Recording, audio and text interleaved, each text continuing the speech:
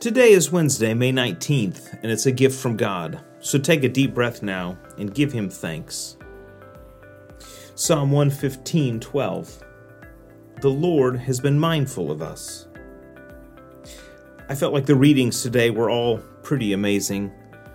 All of Scripture is inspired, but it's not all equally inspiring. And yet today we had some very inspiring passages. Ezra's prayer of repentance was so reassuring. He's asking God for forgiveness of sins that they had committed before and had been punished for. And he's asking for forgiveness for the sin that they said, "Oh, God, we'll never do this again." But then they did do it again. And he cries out to God because he knows that God is gracious and he knows that God will forgive. If you've ever committed the same sin more than once, I know you have, then you should take heart knowing that God's grace is bigger than your sin.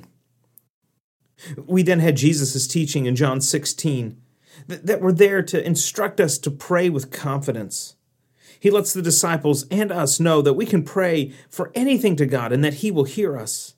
He tells us that when we talk to our Heavenly Father that we should make our request in His name. In other words, we should say, "Jesus sent me. He told me to come and talk to you."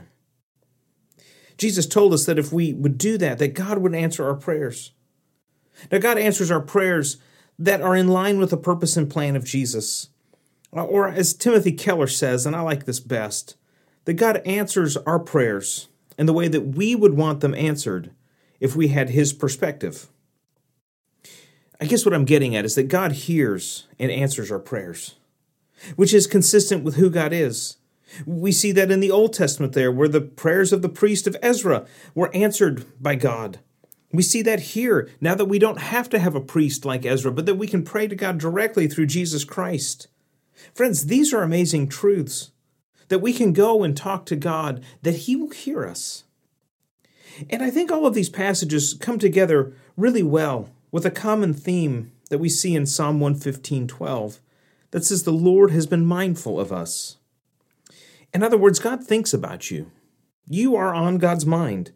God loves you and wants what is best for you. His thoughts are on you throughout the day, and He smiles when He thinks of you. He wants to hear from you. He wants to forgive you. He wants to answer your prayers. Today's readings remind us that God is always available, always listening, and always ready to answer. So don't hesitate to go to God in prayer today. He wants to hear from you. He wants you to come and ask for something, to ask for forgiveness. He wants to show you that He loves you, so don't hold back. Pray to the God who loves you and listens to you. The Lord has been mindful of us. The Lord has been mindful of us. The Lord has been mindful of us.